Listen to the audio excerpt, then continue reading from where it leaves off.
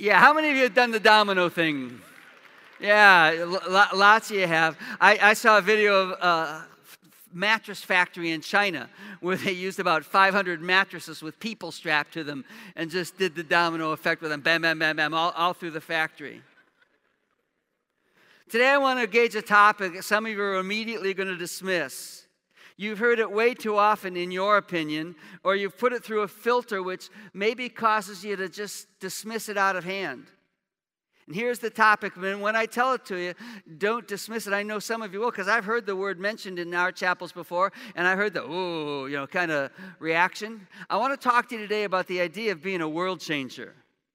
At Indiana Wesleyan, we talk a lot about that idea, and some of us have a tendency to think 606 takes. Epic, big, real, but impossibly sized. I say world changer, you think Steve Jobs, Apple. I say world changer, you think Mark Zuckerberg, Facebook. Most of us, when we think about changing the world, think in Honda-sized proportions. We think, not me, I'm just me. And we have a hard time making the connection between the idea of changing the world and our sense of who we are, just me, my strengths, my gifts, my weaknesses. And I contend we're missing the point. Because I believe for most of us, changing the world is more like knocking down a single domino than it is making a complex Honda commercial. It's the power of the small action. It's the power of the next step, and then the next one, and then the next one. But let's not just take my word for it. I could go to you to scripture passage after scripture passage to talk about that. Today I just want to look at two. One is found in Acts chapter 1. Jesus is speaking to his disciples for the last time physically here on earth. And he says, you will receive power when the Holy Spirit comes upon you. And you'll be my witnesses, telling people about me everywhere, in Jerusalem, throughout Judea, in Samaria, and to the ends of the earth. So who's Jesus talking to? He's talking to his disciples. Who are these guys? These guys who are at one point in their life had been rejected as not being significant enough. They'd gone to school, and the goal of kids in school in those days was to eventually grow up and hopefully become a rabbi. And somewhere along the line, a rabbi had decided they didn't have what it took to become rabbis. And he'd sent them home to learn the family trade, to get married, to have children, and pray that they might grow up someday to be rabbis. They had been rejected as just not being enough. And then Rabbi Jesus comes along and says, follow me. I'll make you fishers of men. Follow me and we'll do something. And they did. And now, after 3 years together, he's giving them a commission to go change the world. Start small. Start in Jerusalem. And then let it spread to Judea, the surrounding territory. And then the next territory up, Samaria. And then one province after another. One village after another. One neighbor after another. To the ends of the earth. Change the world. And this small group of guys, ordinary guys, the Bible says, unschooled guys, the Bible says, but guys who hung out with Jesus under the power of the Holy Spirit, they literally did change the spiritual landscape, the educational landscape eventually of the entire world, one domino at a time. Sometime a little earlier than this, Jesus was talking to his disciples about the future, about the end of the age. And he basically talks about the time when believers will be separated from people who are not believing or not living the right way. Basically, he says the real evidence of belief is the way we live. And this is what he says about them in Matthew 25. The king will say to those on his right, come, you who are blessed by my Father, inherit the kingdom prepared for you from the creation of the world. I mean, I have these plans all along, he says. For I was hungry, and you fed me. I was thirsty, and you gave me something to drink. I was a stranger, and you invited me into your home. I was naked, and you gave me clothing. I was sick, and you cared for me. I was in prison, and you visited me. Then these righteous ones will reply, Lord, when did we ever see you hungry and feed you? Or thirsty and give you something to drink? Or a stranger and show you hospitality? Or naked and give you clothes? When did we ever see you sick or in prison and visit you? And the king will say, I tell you the truth, when you did it for one of the least of these brothers and sisters, you were doing it to me. Jesus here reminds us of the power of the one small action, the one small step. You fed someone who had no food, and you gave clothing to someone who needed it. For you, it was a thirsty person, and you helped them. For others, it was a person who was imprisoned by loneliness, and you stepped into their life and were a friend. For some, it was a stranger, and you cared for them. And you object, John, that's not that big a deal.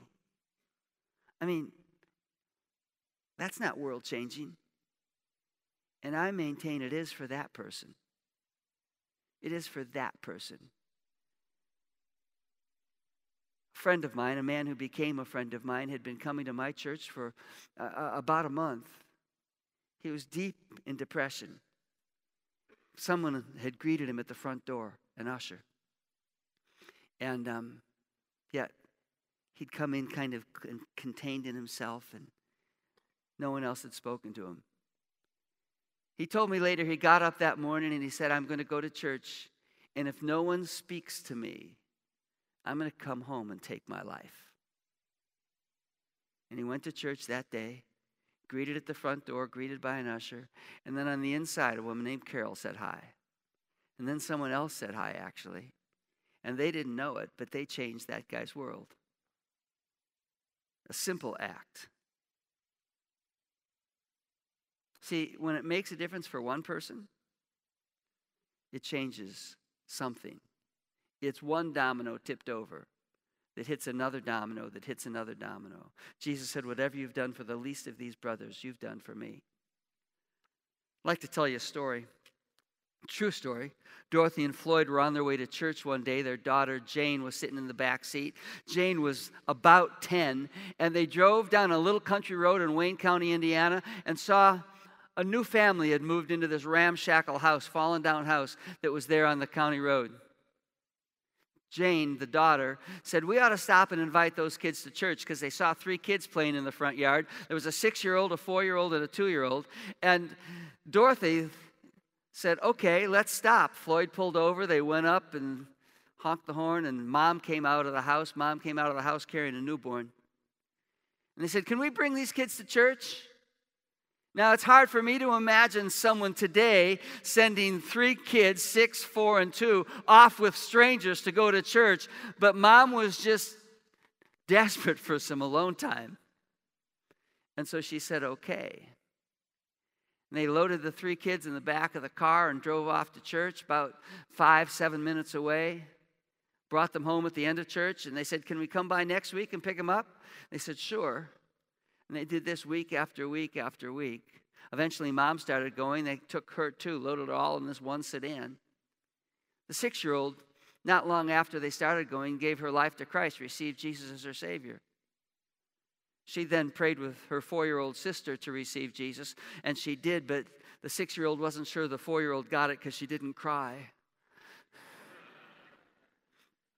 The family, not long after that, moved away. They moved 10 miles in the wrong direction from church, and Dorothy and Floyd and Jane decided that they would go out of their way every Sunday to pick them up for church, take them down back to church. They would do that Sunday morning. If Dad would let them, they would do that Sunday night, week after week after week.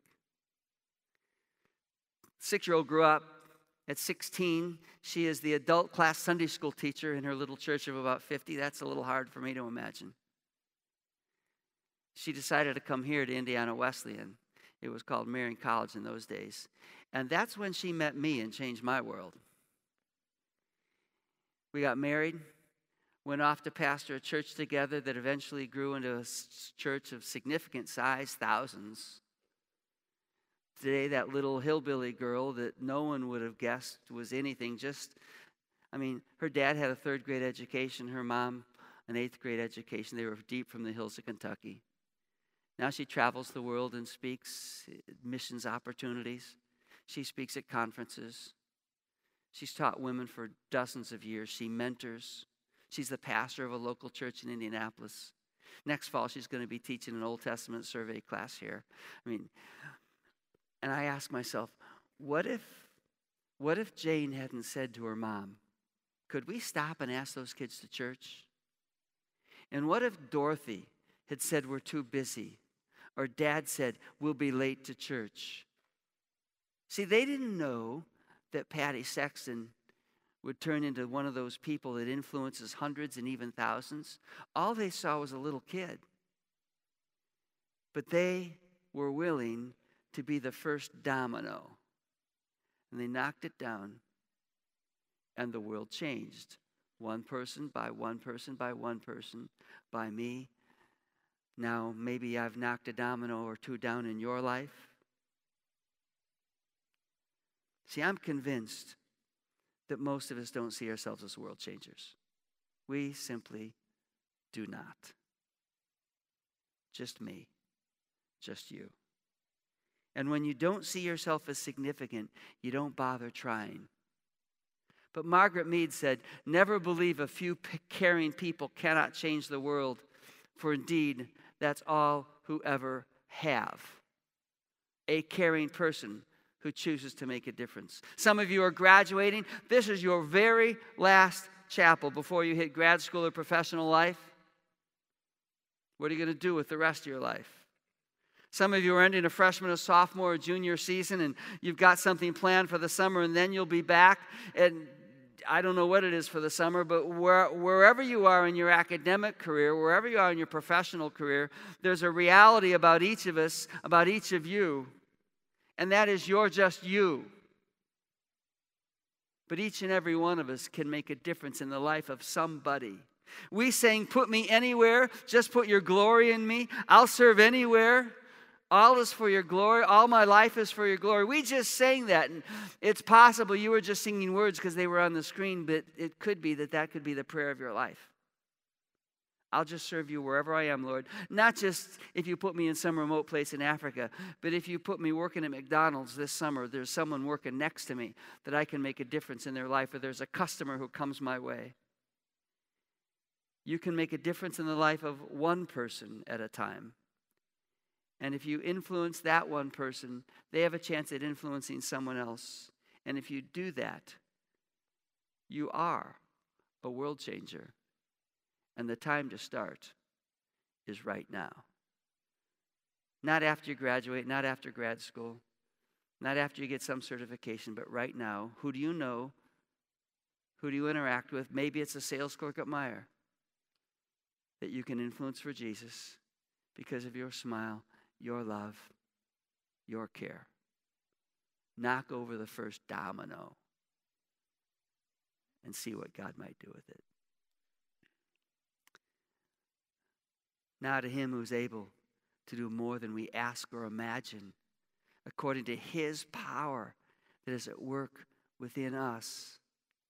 To him be glory in the church and in the world, quite honestly, now and forever. Amen and amen. Thanks for this year. Now go and make a difference. God bless you.